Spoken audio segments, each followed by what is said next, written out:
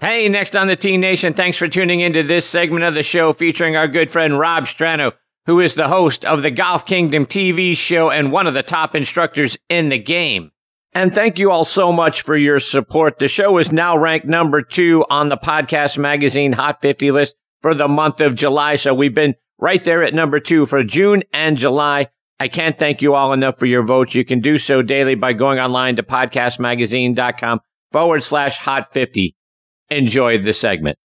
And folks, this segment of the show is brought to you by TaylorMade. Golf's an interesting game because the better you hit the ball, the fewer shots you have to hit. That means the better you hit the ball, the less golf you actually have to play. That's why TaylorMade made their all-new Stealth Irons. TaylorMade Stealth Irons feature a catback design with a 3D toe wrap designed to help deliver increased distance throughout the bag and more forgiveness on those occasional, or maybe not so occasional, less than perfect shots. The result? Better shots more often, so you get to have more fun more often. So if you're the kind of golfer who wants to play less golf more often, try the all-new Stealth Irons from TaylorMade, Beyond Driven. Okay, now back in making his 14th appearance with me, we had to get off that unlucky number 13, is one of the top instructors in the game and the host of the Golf Kingdom TV show, Rob Strano. You can watch the Golf Kingdom on Amazon Fire TV, Blab TV, Roku, and Rob's YouTube channel. Rob is from St. Louis, Missouri. As a junior player in the St. Louis district, he won the individual low stroke average trophy and individual total points trophy back in 1981. Played his college golf at Centenary College in Louisiana. He also played out on the PGA, Korn Ferry, and Hooters NGA tours for 15 years, and he won 5 times. Rob is annually recognized by U.S. kids as one of their top instructors.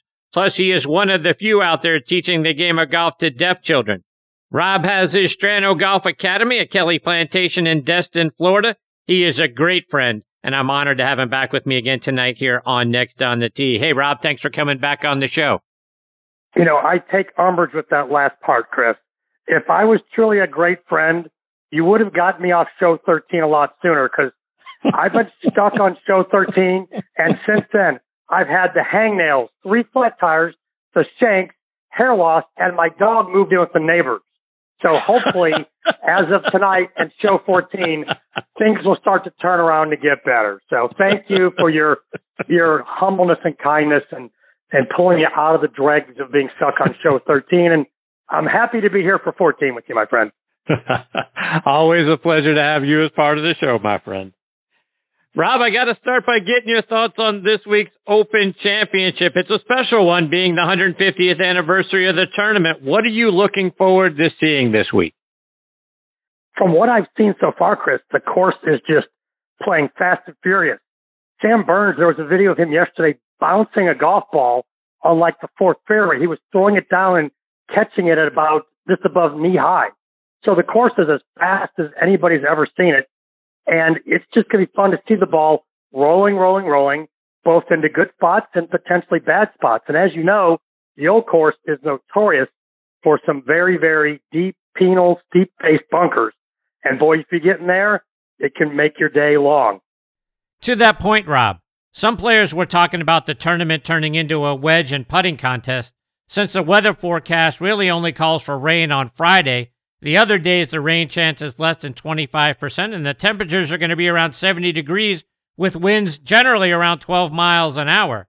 So your thoughts, is that what the course has to do now? Is that the only defense St. Andrews has, is to make it really be hard and fast so that the technology and how good these guys are don't really render the course defenseless? It might be, but what was interesting, Tiger in his press conference said that he was playing, I think, the 4th hole, 6th hole, and had a wedge in. And he said, I couldn't get it close.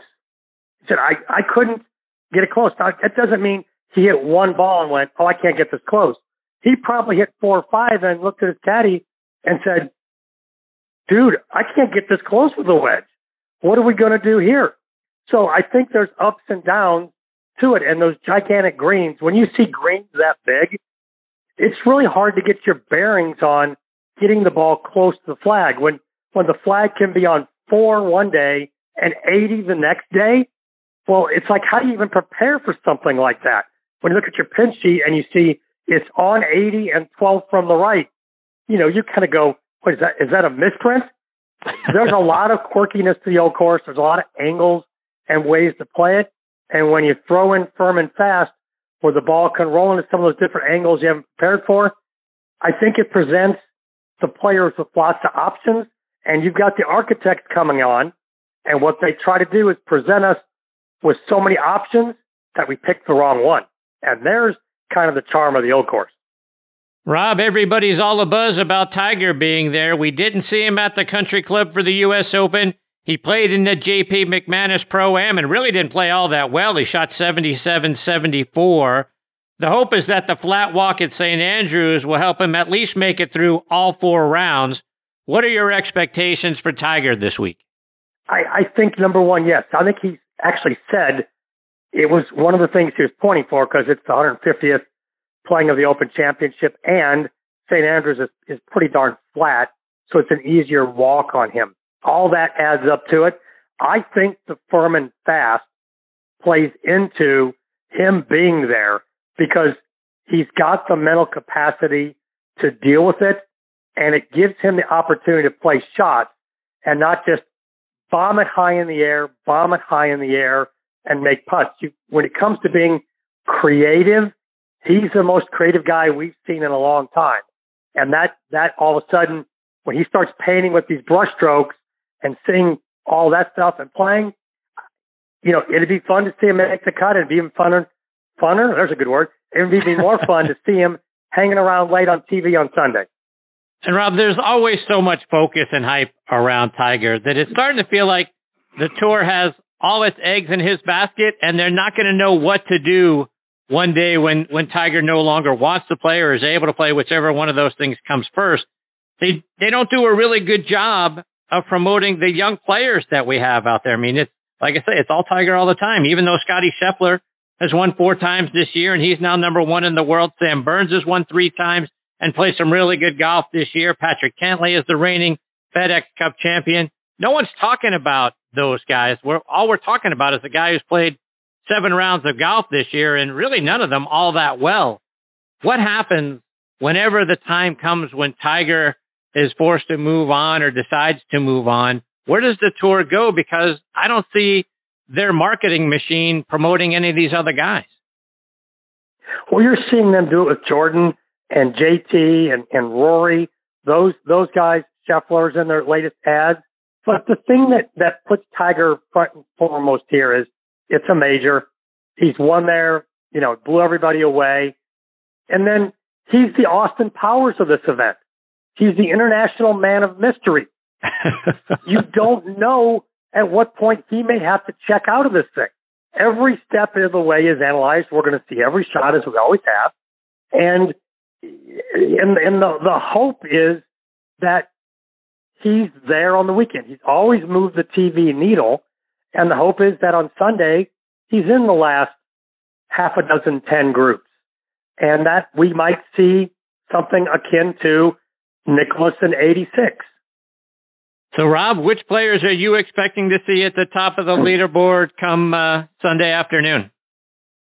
Well, I always pick a guy I think that's going to win, and then I pick someone that I think might be a dark horse to win. So I always pick a tongue-in-cheek one that's not really tongue-in-cheek, and I pick one that I think is the guy.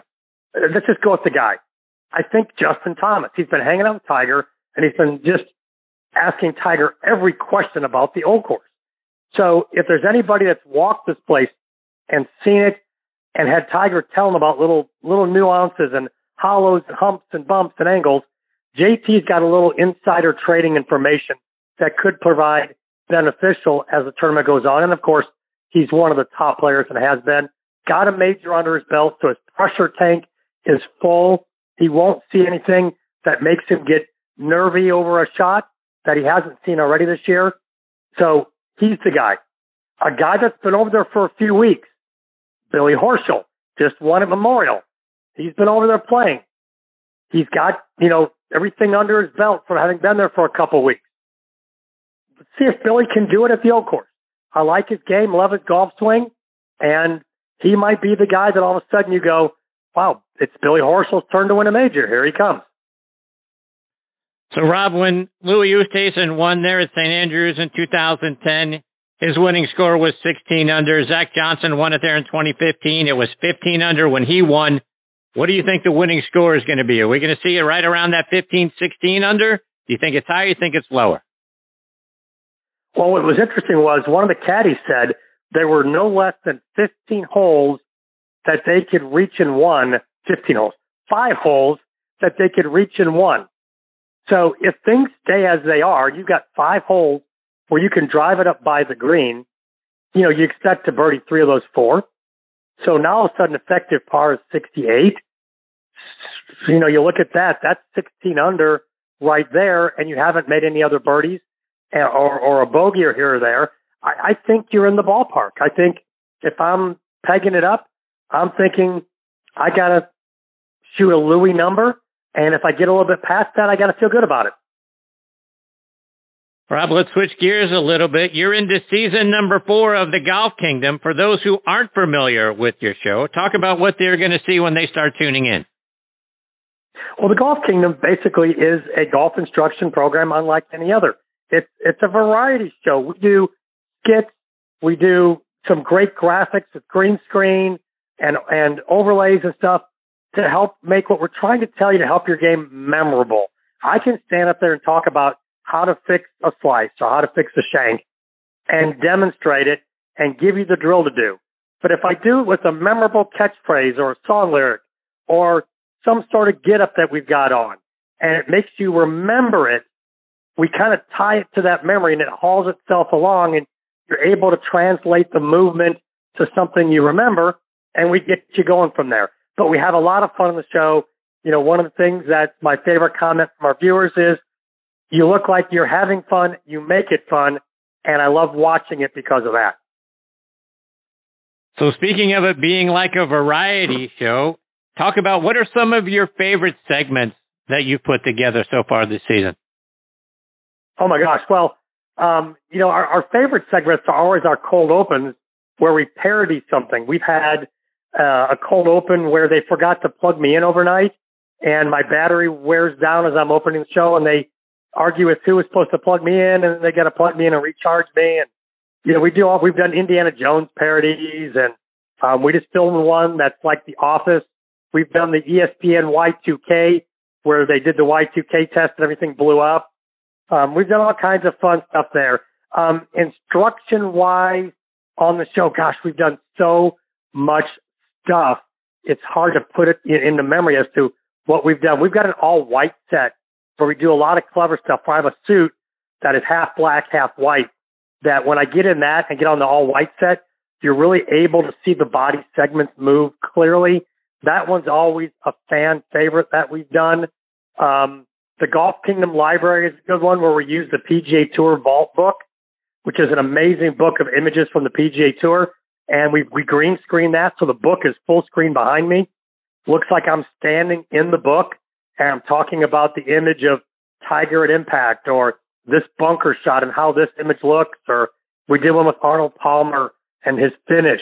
That's been one I've gotten a lot of positive feedback on because the images are so rich and they come through on the green screen and have me standing on them. Looks really, really cool. Rob, I got a little glimpse under the tent about a really great guest that you have coming up, someone I've had the privilege of spending some time with here recently. Are you able to share who that is? We did yesterday. We filmed, and a good friend of mine, Michael Breed, was kind enough to come on and do a guest segment with us. And I always joke, Michael's a little bit like me, or a lot like me, actually. We're both wind-up toys.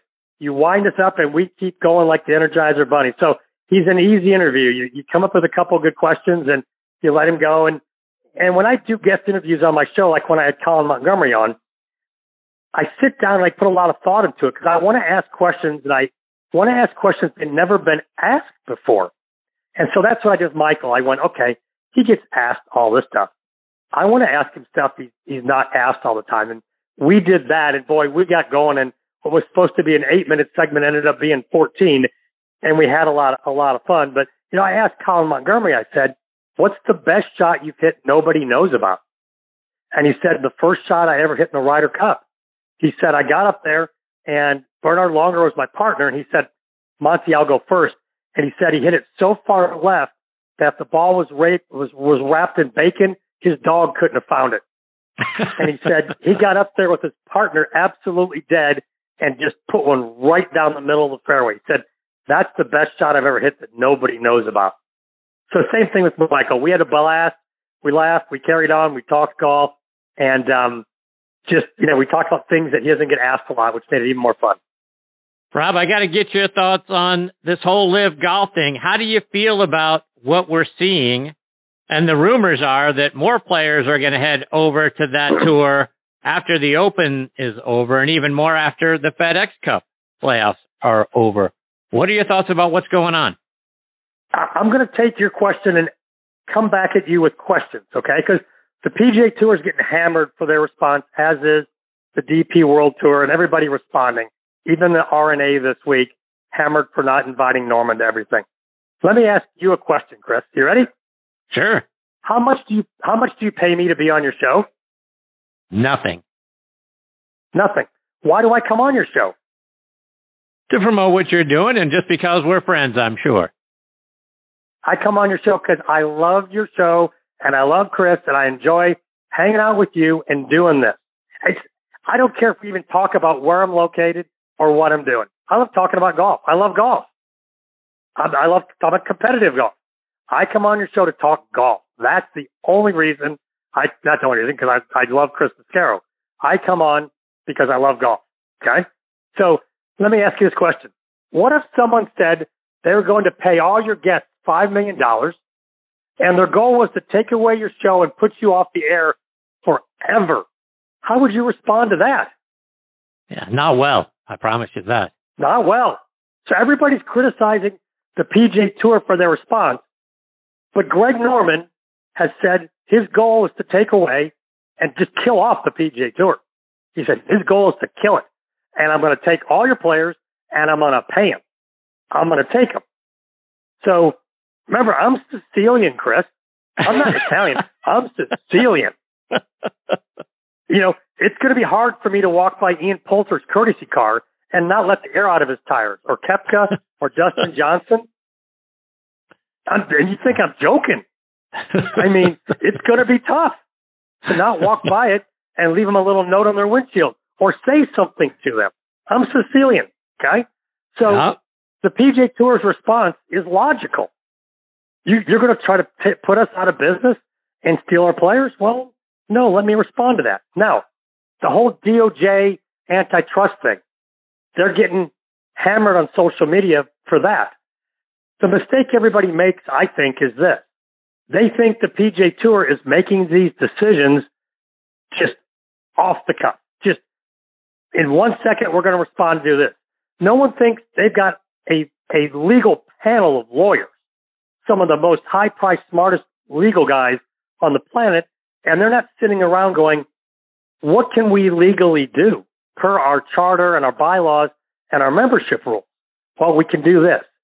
If we do this, are we in legal jeopardy? Yes or no? Easy black and white answer. No. Okay, then that's on the table. We can do that. So my opinion is that they're behind closed doors with their attorneys for the tour going, what's our response to this? Because they're trying to kill off the PGA Tour. So as it relates to the LIV, I look at it this way, and I don't give a lot of weight to the Saudi thing. Everybody's on the Saudi thing, but they're not the only crappy country on the planet that's full of a bunch of bad people. So forget the Saudi thing. Here's my points on the LIV. One of the smallest books in the world is Best Friends of Greg Norman. So number one thing is Greg Norman's not a beloved character. Not at all. And his stated goal, like I just mentioned, was to get rid of the PGA Tour. He's been on that, looked for ways to do that numerous times. So he's the Snidely Whiplash of golf. So to get in bed with him, you're going, I don't mind getting in bed with the worst person on the planet or the worst person in golf. So the guys that have joined him really aren't the best guys in golf.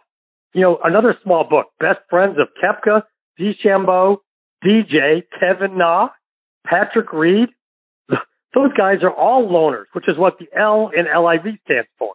Loners. Another point I want to make. Graham McDowell said this. He said, I don't wake up and feel proud of myself every day. I knew what the consequences were going to be. I just didn't realize how heavy this was going to be hammered, trying to answer questions which are unanswerable. Well, if that, that's going to be the issue. That's going to be a hammer to your brand because you're your brand as the tour player. You're going to have to deal with that. Maybe you ought to go, you know what? No amount of money is worth dealing with that. I'm happy being Graham McDowell and having Nona Blue restaurant, and people love going there. Now, I go to Nona Blue every time I'm at the TPC Sawgrass. I love their bone-in pork chop and mashed potatoes with a little applesauce on the side. Remember, I'm Sicilian. Guess where I'm not eating anymore? Yeah, right. Nona Blue. I'm Sicilian. I'm mafia.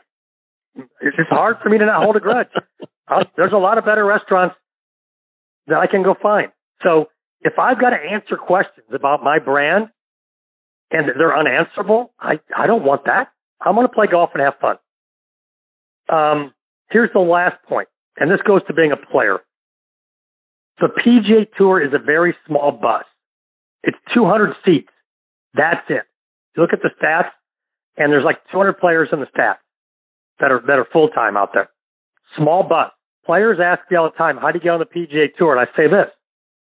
When it's time to take someone's seat, you have the courage to send a veteran home who's won on the PGA Tour, and you take his seat on the bus.